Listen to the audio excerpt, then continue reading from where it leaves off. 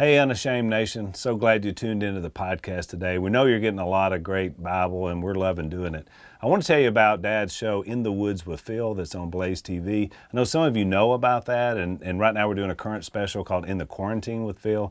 These guys at Blaze TV, they came to us and said, we want a podcast about the Bible. And can you believe that? And so we said, man, we're willing to do it. And so this is an opportunity for you guys to be able to support them and to support what we're trying to do with Dad's show. So I want to let you know about a great savings, the biggest they've ever had. It's $99 a year normally to subscribe to In the Woods with Phil.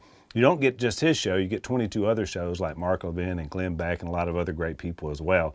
But you can get it right now for $69 a year, $30 off. It's a great deal. You go to blazetv.com/unashamed and you have two different codes. You can put in Phil or you can put in Jace.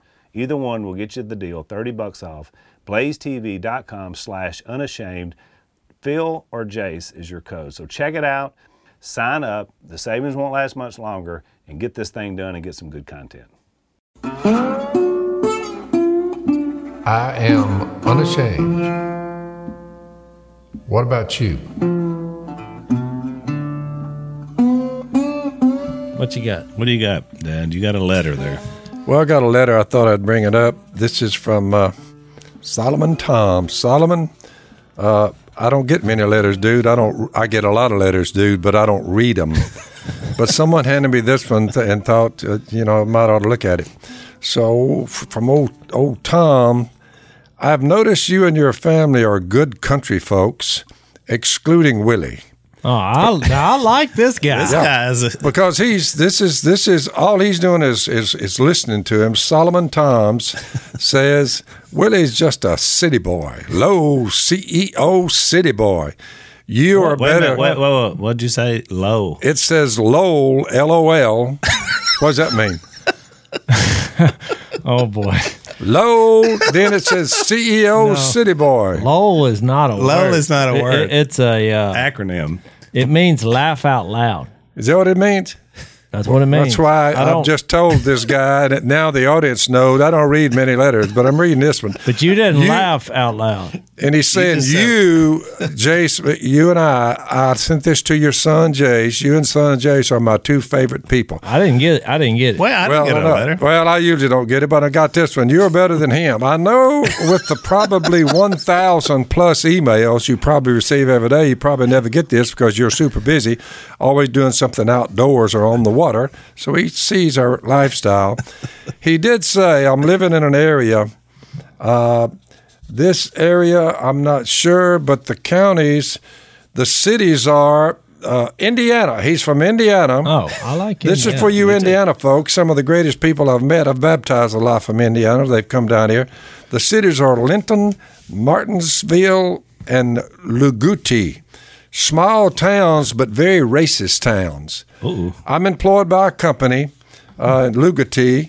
I've been treated differently because I'm not white. I'm born in Karachi, Pakistan. I got my citizenship when I was young. Due to being adopted by two American citizens, what would you advise? I think he's dealing with a little racism. People will look at him. He's a brown man instead of a white man. So I just gave him some verse. Blessed are you when you're hated, you're excluded, when they reject your name because of me. And I did remind him Acts 17. I gave him some verses and sent to him. I said, read Acts 17. Your Acts 17 is a good point because the verse says, from one man. Now listen to this, Toms. From one man. This was Paul. Wasn't it Paul? Yep. Yeah. Speaking to the Greeks. Yeah, explaining to the Greeks about who God is. And it says, from one man he made every nation of men that they should live on the earth. He determines the time set for them, the exact places they should live. Yeah, the exact places where they should live and the exact time, which shows you that, there's one race, the human race. We're created in the image of God. And people immediately go, well, how did he do that? But he did. I mean, what other... When you start trying to figure out how that happened through the evolutionary process only, random? I mean, how did while you're there, how did that happen? While you're there, the Apostle Paul said in a statement emphatically, from one man God made every nation of man. He determined the time set for them, exact places to live. He did it so they might reach out and seek him and find him, though he's not far from any one of us. The kicker is the Apostle Paul was talking, and look at their culture and what they built. He was talking to the greatest minds in Greece, the Areopagus. The Apostle Paul was addressing the brains of Greece. Yeah. And in the middle of that statement, he starts out, God doesn't live in temples built by hand. I notice y'all have all these gods you're worshiping. I even see one to the unknown God. He said, that's what I'm going to talk to you about. And he gets this diatribe, and in that diatribe, it's good for you, Thomas, because remember, Solomon, we're all members of the one race on planet Earth, the human race. My college professors beg to differ. No way. You're Caucasian. You're Negroid. You're Mongoloid. All these races. Well, that's what they taught me. The atheists. That's what they taught me. I embraced it and said, well, I put my answer back on the test when they said, yeah, 3 races, and I played the game. I've since found out not true. Right. God made us from one man, Adam, and we're all members of the human race, and we are to act like it. But you know, it's interesting, Dad, the academia world, they're still going with that. I know it. They're still trying to keep people separated by race. And it's really interesting. I mean, all that creates is racism. The Democratic Party has camped out there on dividing these races, making sure we stay divided. Or whatever. And then under the auspices of bringing us all together, not realizing we all came from Adam. Yeah. We're just members of the human race. Get over it. That's right. And I think as believers, I mean, to our audience out there, I mean, we want you guys to know there's no room for racism in being a believer in Christ. I mean, all men and women in Christ are... Think about it. If everyone agreed we all came from one man and one woman, Adam and Eve, if they all believed that, I'll just think of the problems that would dissipate just because of that one belief system. Mm-hmm. Now, we all came from just one Adam and Eve. Yeah. And they're like, what? They're like, no way. I mean, no. By the way, the guy that wrote you the letter, the cradle of humanity began in his neck of the woods. You are correct. I mean, not over here. You are correct. So you think of Galatians 3:27 and 1 Corinthians 12. I thank you for the letter there, Solomon. 1 Corinthians 12:13. It seems to come up time and time again when someone is baptized into Jesus. Paul would use that phrase that when you mention the Democratic Party, which they make a big deal about gender equality and then the dividing the races. Never stops. Well, what they're pursuing is what 1 Corinthians 12:13 and Galatians 3:27 says occurs in Jesus. It's true equality. That's right. No matter where you're from, what you look like, what you did. It's a wonderful thing. Your gender money, you are. How much money you got. I'm like, what you're saying you're for, we have it. All the peoples of the earth brought together as one, complete, total equality, the head being Jesus. And people say, that's the craziest thing I've ever heard. I said, if you would try it, it would bring a whole lot of love back and joy and peace and patience and kindness and goodness, faithfulness, gentleness, and self-control. That's what would be the results if you just bought that. But it's a hard sale, and it's hard to figure out why. Well, what they don't get is when Jesus was on the cross, God saw us, everybody, because our sin, Jesus became sin for us, 2 Corinthians 5. And then now he doesn't see us, he sees Jesus. Mm-hmm. So no matter, and you've been really good your whole life, your spiritual life, of seeing value in people because of that principle. I mean, I even see it around here. Every human being is worth something because Jesus died for all of them. Right. Every single one of them. And they're made in the image of God. But what I was going to say is Phil is, because people don't realize where Phil lives. I mean, this is where people come to not be found. And so you got a lot of mischief around you. You got a lot of what they call river rats, what people would call poor white trash. But I've been amazed at how Phil, values each person, because he knows, I share Jesus with them. They realize they have an identity, and a lot of them are real poor and they don't have much going on. You were telling us earlier about one of their kids was named Cricket. I was like, who names their kid Cricket? Phil said, oh, that's rednecks. I'm like, does he have a brother named Roach? I mean, what's wrong with these people? But I think most people... Cricket's a she, by the way. Oh, really? Yeah, it's a she. It's a she. Her name is Cricket. She's a great woman. She is. She's a mom's hairstylist. Her whole family. She's mom's hairstylist. But sure, but you led all of them to Christ, right? Well, I've worked with them off and on, and we baptized one here about.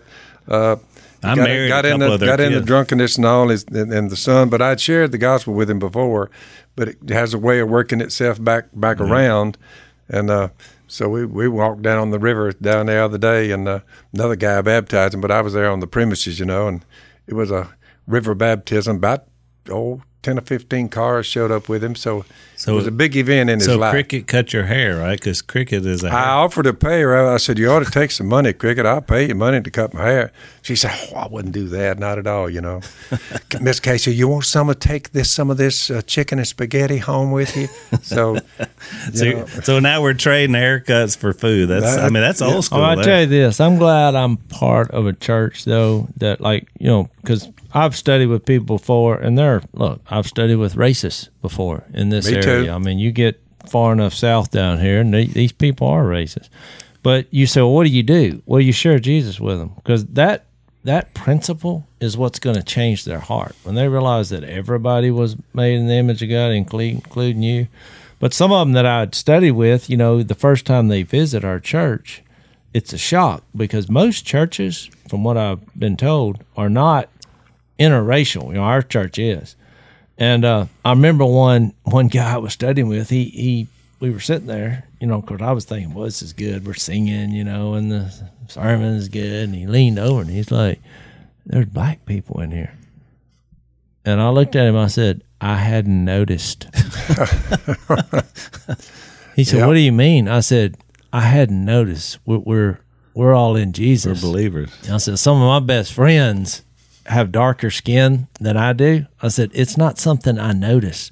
You're noticing it because you don't understand how we all got here. Once you understand that and who Jesus is, we're all on the cross with Jesus. Have y'all ever noticed that you take a little text, like reach out to the poor will always be with you. Reach out to them and share with them and help them. That's what he said. Now look, they will come up with, the human race, 10,000 reasons why you shouldn't reach out to the poor and the downtrodden, and you give them food cards, and you give a little cash to this one, you get this one out of jail, and you work with this one because she's in the rehab. You say, why would you do that? And a lot of people, they'll come up with reasons why you shouldn't help the poor. They'll say, they're ripping you off. They're going to go down there and get drunk on the money you gave them. They're going to go down there. They're just taking advantage of it. They'll give you 10,000 reasons why you shouldn't reach out to the poor, which is amazing. And you're like, Jesus said, reach out to them. Mm-hmm. That's right. You say, well, some of them going to slick you. You say, of course. And it doesn't matter what color they are. No. You said, well, 2 weeks ago, one of them slicked $200 out of you, told you one thing and did something else. I'm like, it happens. By the way, I've had it happen 100 times. So they give you reasons why you should never start helping the poor, and once you start helping them, everyone that does you wrong and rips you off for $100 or $500 or $5,000. I've helped people get in the business, the whole thing. Then they get back to get drunk again. Somebody said, "Well, you mean you just shucked out that much money and you got ripped off, Phil? And you're going to help another one?" You say, "Yeah, just keep." But he also said you'll always have them with you too, meaning that there's always going to be poverty. That's right. There's always going to be people that make mistakes, and that's why he said in him is bigger than that anyway.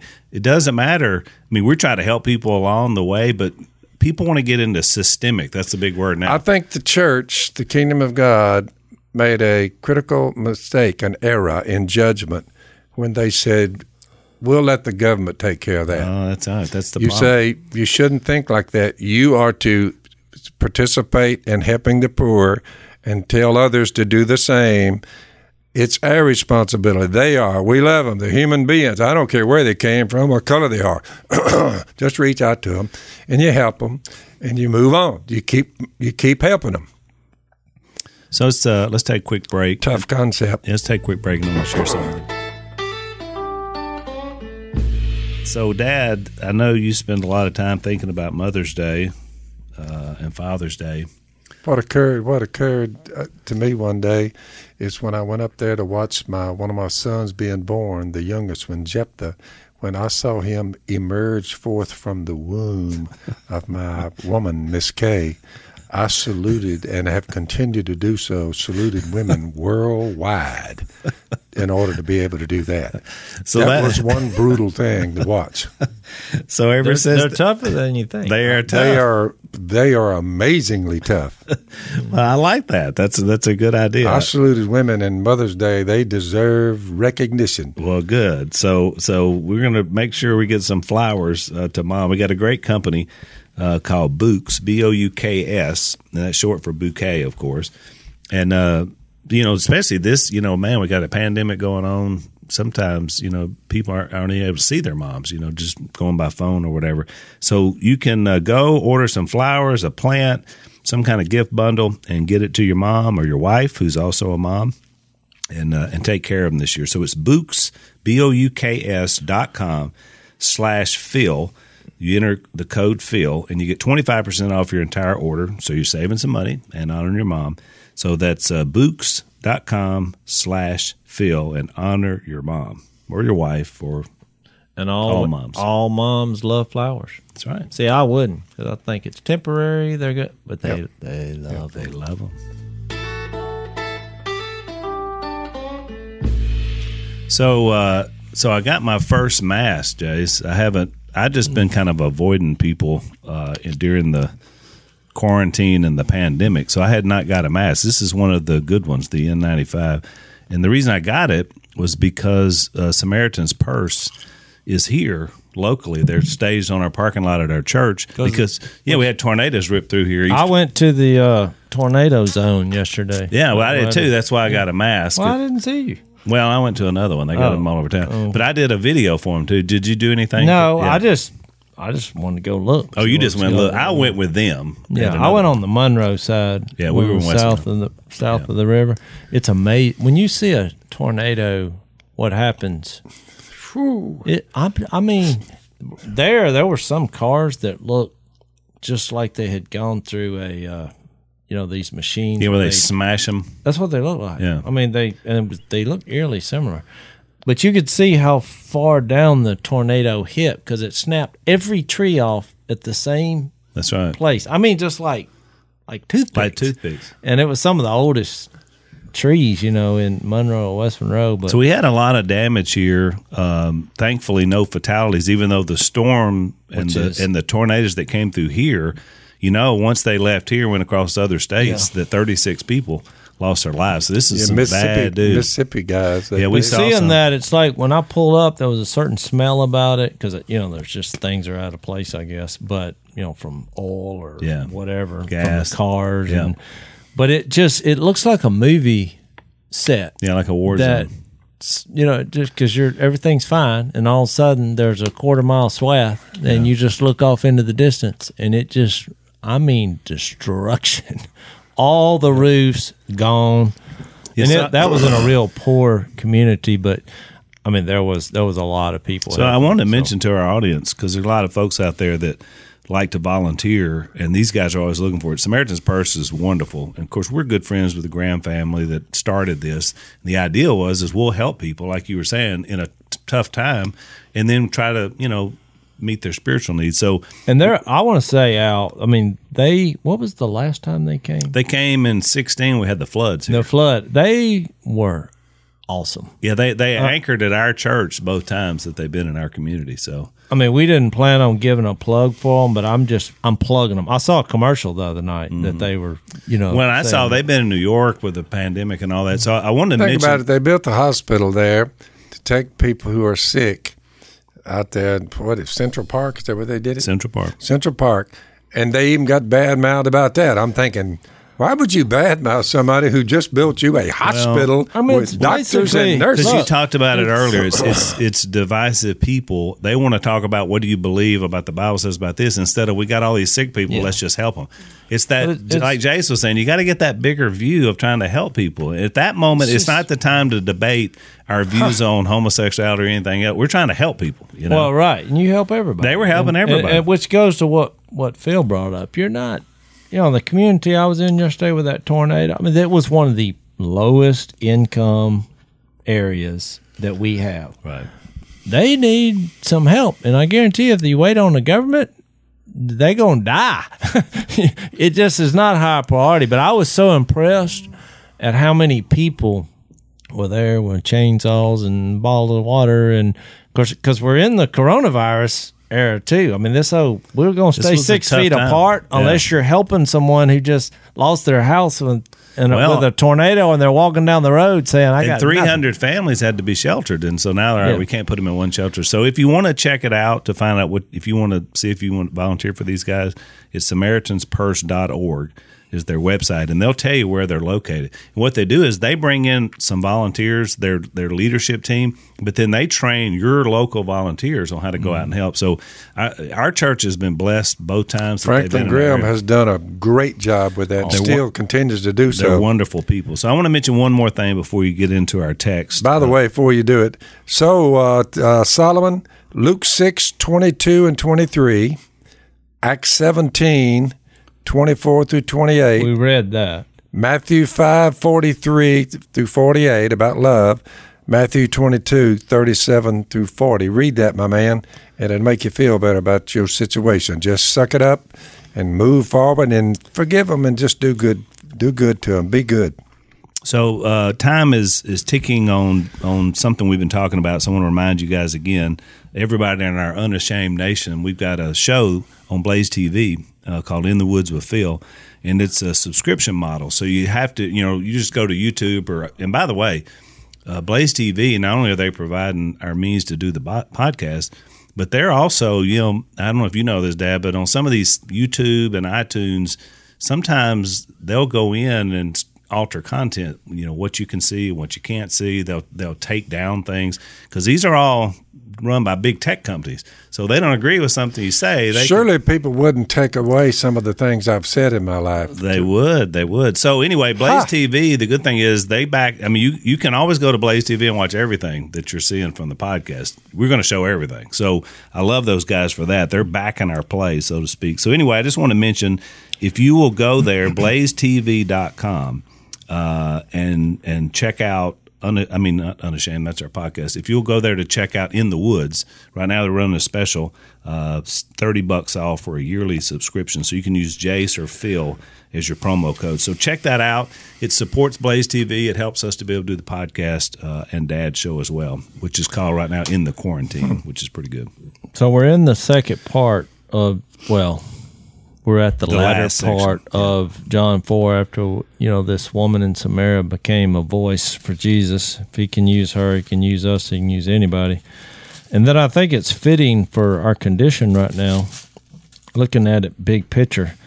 When Jesus left, he goes back to Galilee, and in verse 46 of chapter 4, it says, once more he visited Cana in Galilee, where he had turned the water into wine. And there was a certain royal official whose son lay sick at Capernaum. When this man heard that Jesus had arrived in Galilee from Judea, he went to him and begged him to come and heal his son, who was close to death. And Jesus says this, I don't think this was a positive statement. We can debate it.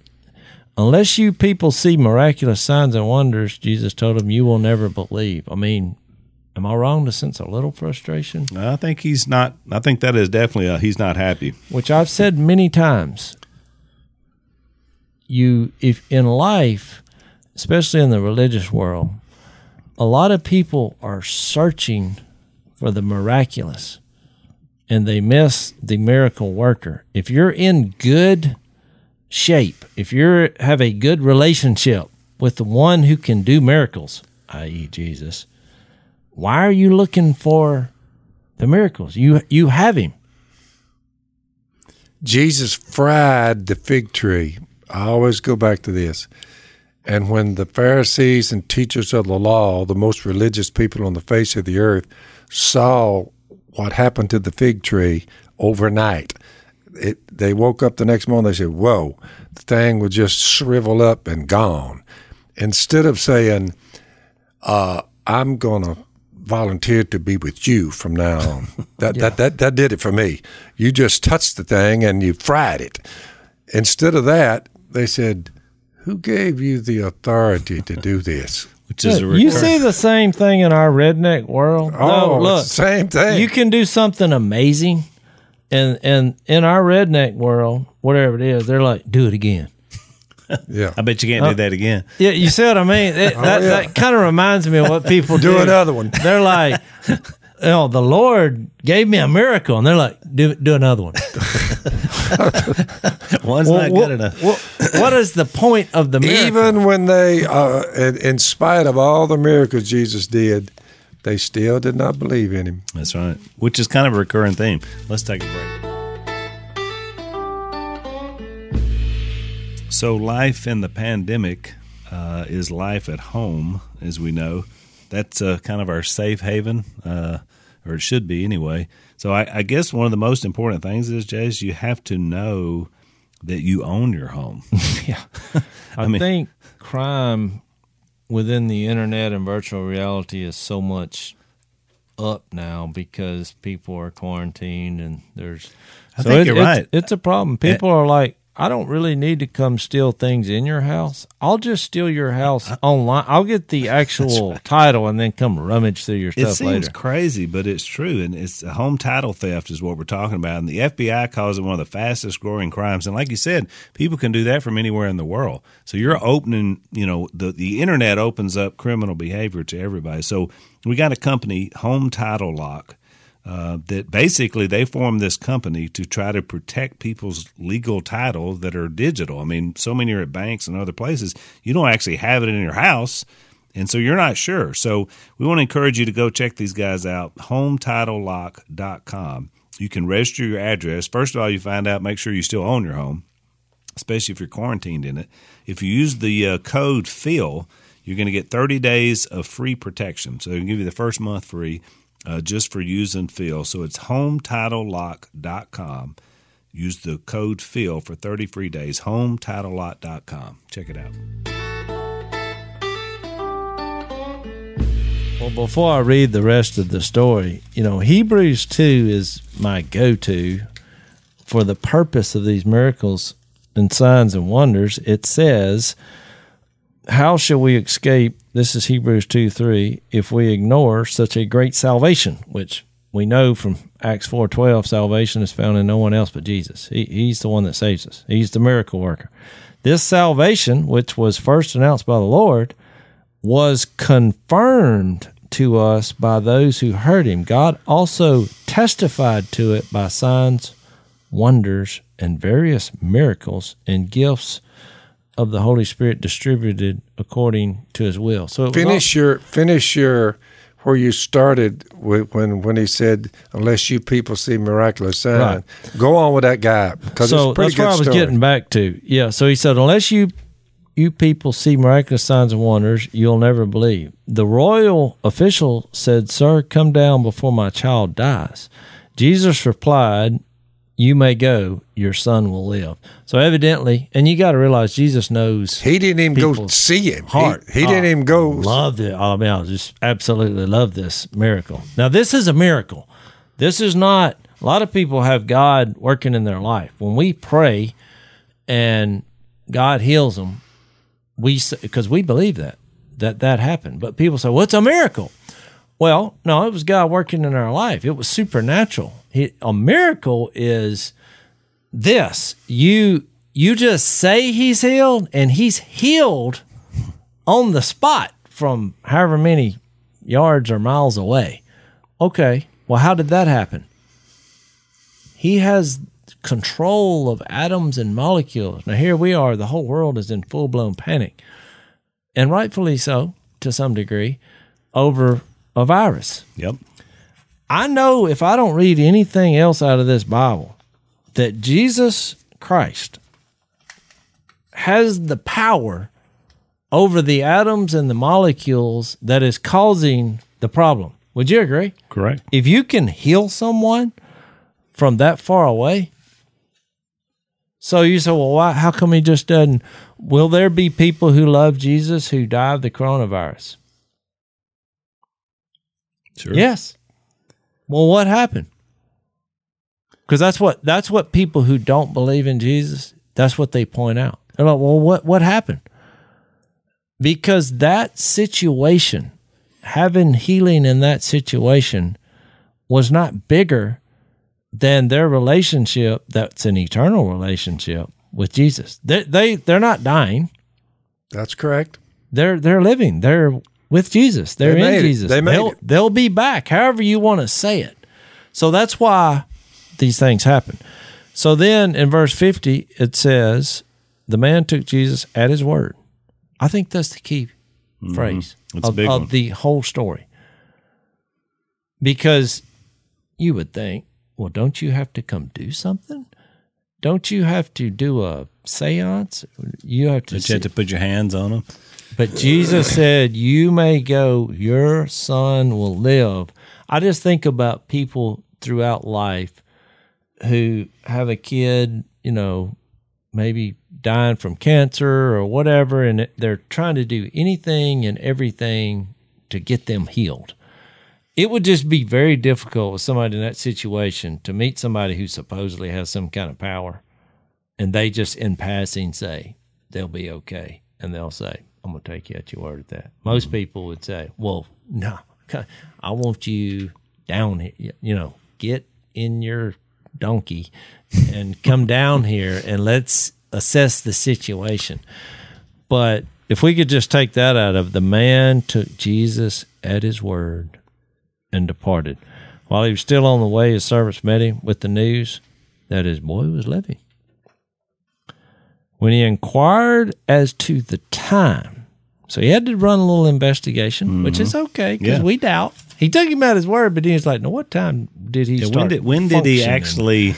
Because that's what we do, right? His fever left him yesterday at.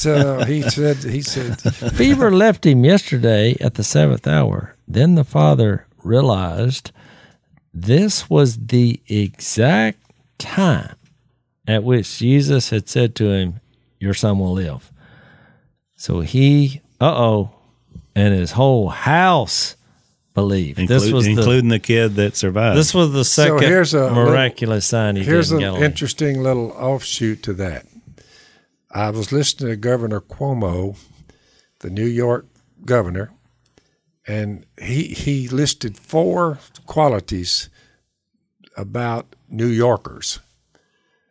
And I wrote them down right quick.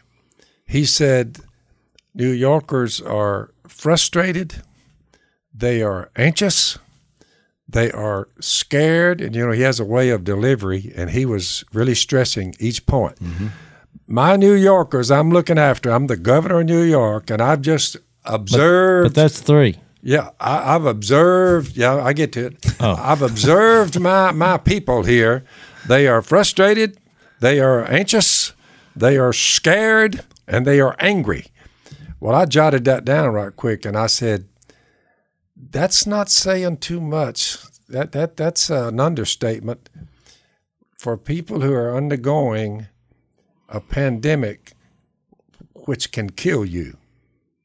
Yeah, that's not a positive. No, he said, here's what I've noticed. They're frustrated, they're anxious, they're scared, they're angry.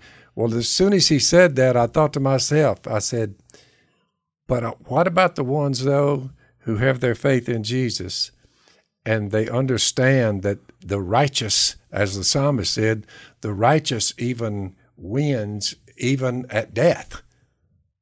Death won't separate you from the love of God. Mm-hmm. What about those? But he just conveniently had missed the point that, look, it's a pandemic. It will kill people. People get sick. Your best insurance policy, I don't care what anybody says, your best insurance policy is that when these things come by, and they have come by, and they've come by, and they've come by. And by now we ought to say, we might ought to get used to these pandemics from time to time because they seem to show up the entire time I've lived on planet Earth when I'm 74 years old almost. So you look at that, Al, and you say, the only peaceful way of looking at that, you say, what about the ones who are still have their faith and they still are helping each other and they're reasonably joyful in spite of it all, and they're still at peace with God and each other, and they're patient, they're kind, they're faithful, they're gentle, they're exercising self-control in spite of it all. I said, I wish I could just talk to him and say, man, it's not all New Yorkers. A lot of people. The people of faith, you'll be surprised on how they're taking this. Well, and you're right. And it's interesting because from my observation of what few times I've been around town, when I see people and observe their behavior and they're, getting some groceries or whatever, how I'm interacting with them, they're just what you said. They're peaceful. They're patient. They're very kind to each other. And I've noticed a lot of generosity to like people, tipping bigger because they're delivering food. In fact, Al, I've seen more of it during the pandemic than I did the last 40 years. My observations have been very positive about people's reaction. I'm not saying that everybody, I think he's right. There is something. I think James says something about this when he says, if any of you should lack wisdom, he should ask God, who gives generously to all without finding fault, because there is a certain amount of wondering what to do and how to make wise decisions and throughout this whole process. Later on he said, blessed is the man who perseveres under trial. This is verse 12, because when he has stood the test, he will receive the crown of life. But then he gets to about chapter 3 and he breaks that wisdom down into two categories. In verse 13 through 16, he says wisdom that is filled with bitter envy and selfish ambition and boastful things, that wisdom does not come from heaven, but is earthly, unspiritual, and of the devil. And where you find envy, selfish ambition, there you find disorder and every evil practice. Then he has the other category, which is the wisdom that comes from heaven, which is my point. If you're in any kind of trial, it is possible to have these qualities when you're in Jesus, and he lists them. It's pure, it's peace-loving, it's considerate, it's submissive, it's full of mercy, there's good fruit, it's impartial, and it's sincere. Now hold your point right there. Hang on, Dad. Wouldn't it? Hang on, let's take a quick break. And Jace, after you listed those, wouldn't it have been something that if the governor of New York had said, I've watched my people, and instead of him saying, and this is what he said, they are frustrated, anxious, scared, and angry.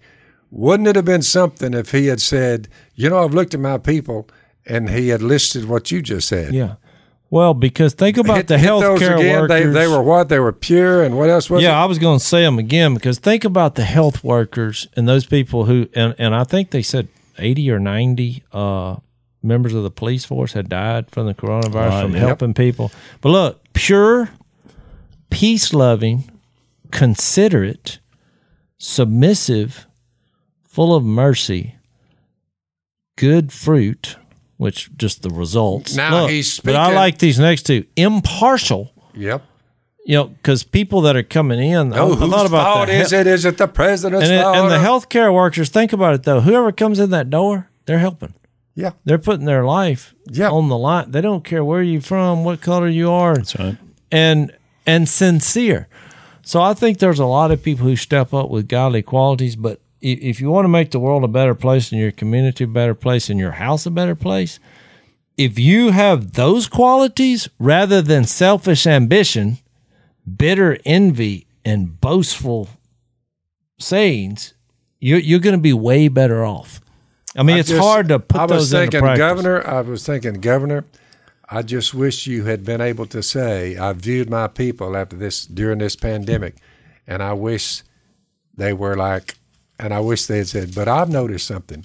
And I wished he had listed the qualities. Just think about national television, how that would have affected the nation instead of what he said. Frustrated, anxious, scared, and angry. People say, what in the world? You say, which is true. There's some of them were like that, but I'm sure most are. To make a blanket statement, and in his defense, it is a crisis situation, and he keeps coming out there talking, and he hadn't been within 6 feet of anybody who's telling him, why not be a little more positive? You know what I mean? Because people are dying, and you're not taking that lightly, and it makes you angry, which is, but you know, that's why it just struck me we were in a sad state of affairs. That's right.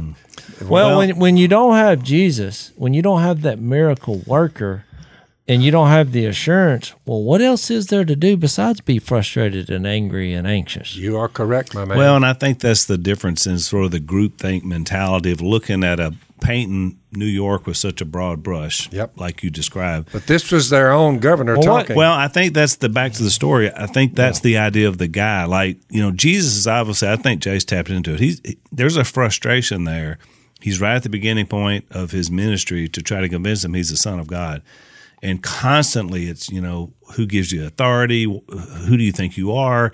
We need more miracles. And he had only done the one thing with the water to wine. So that's a pretty frustrating answer he gives back to this guy who was really just longing for the health of his child. So when the guy comes back and says, please just come down before my child dies. I mean, I think that touched Jesus in the moment, that it was like, he saw right then this guy, you know, has the potential as an individual. And I think that's the difference. It's always about returning to having a relationship with Christ, because then you don't have to be fearful and angry. And we're surrounded, ladies and gentlemen, with a situation no different than 2,000 years ago.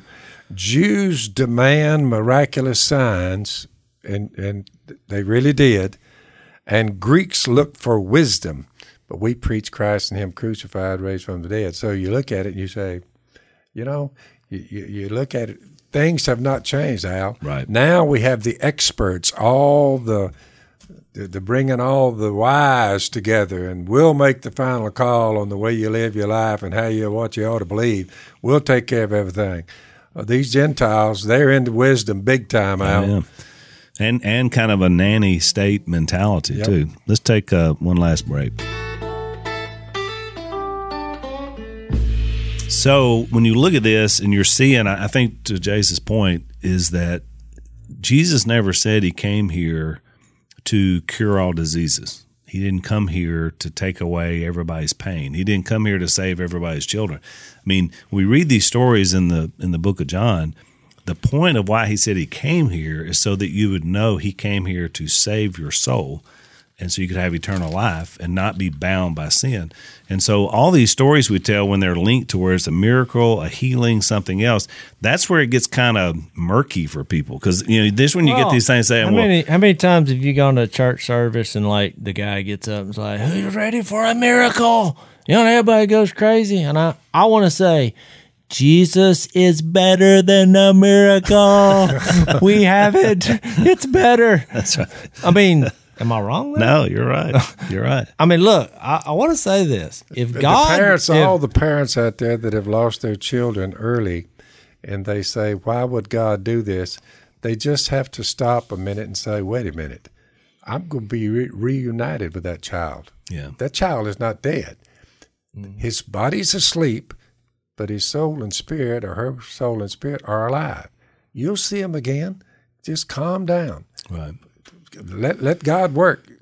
Yeah, that's where I came up with I didn't read this out of a book, but we've spent so many time in hospital rooms and kids that have died, and it's just tough situations, and we found ourselves in hundreds of those. Yep. And so you don't know what to say, and people, when they're in distress and they're upset, they ask you very difficult questions, you know, because they're looking for answers. And so, you know, one thing, I don't know, maybe the Lord put this on my heart, or I don't know where I came up with it, but I remember having the conversations of there's cycles in life where we always look at people as lost or saved.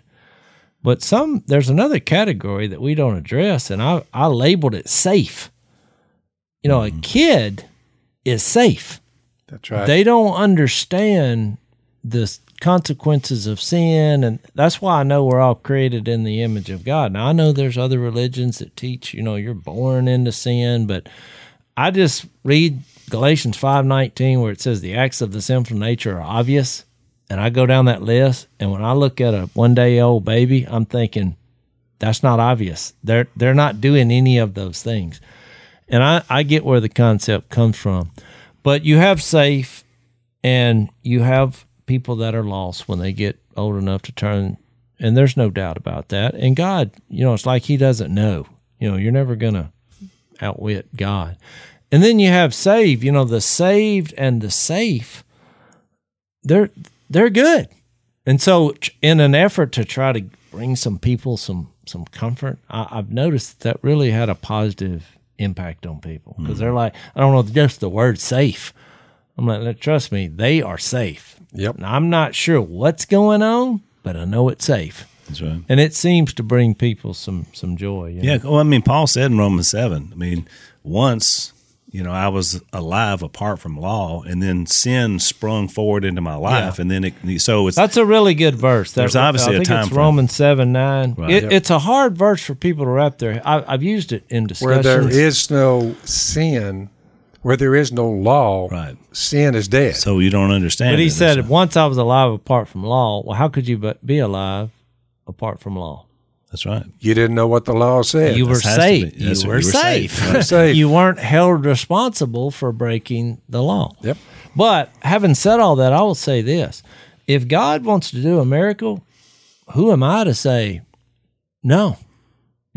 So, but all I was saying is the semantics of it.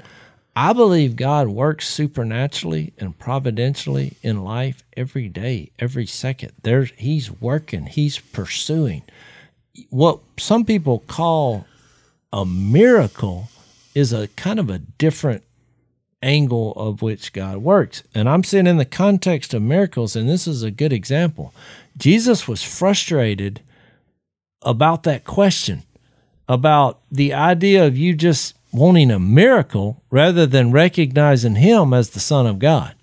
What is the greater thrust in his mind? You pick it up as you read over and over. He's like, yeah, you're going to see it in John 6. Remember when he fed them and they're following him around? He's like, you're not following me even because of the miracle. You're following me because that fish was good and the bread. You want some more bread and fish. You got to remember at the end of it all, and it didn't stop there. When it came down to 3 days after they killed him, and they look up and he's standing there, it just passed, we remember it, Easter Sunday, the resurrection, and you're like, good night. That's him saying, so you won't miss it, I am the miracle. Right. Yeah. They just killed me, and I'm standing here.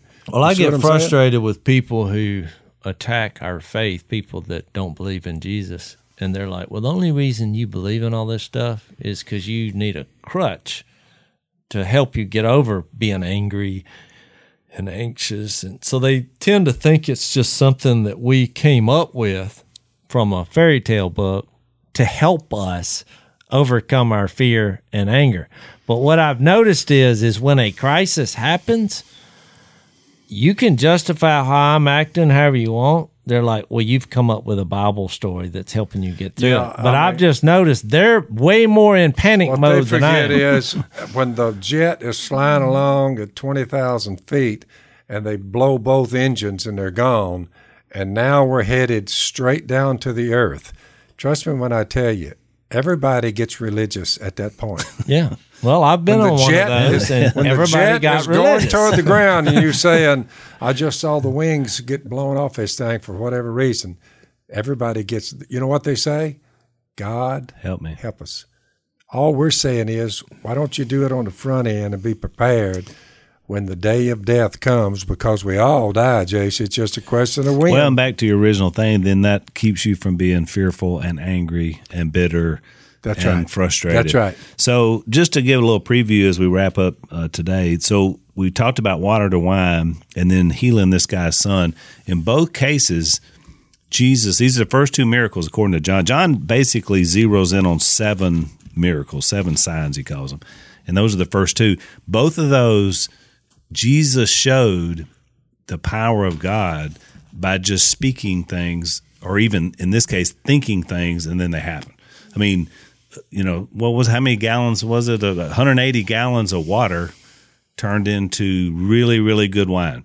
That was the first one. And look, and these first two are kind of under the radar. Like, not many people knew what happened. In this case, the only person that knows about, in terms of the context here, is the guy and the guy's servants and the kid. Yep. We don't see anybody else really knowing what happened. No.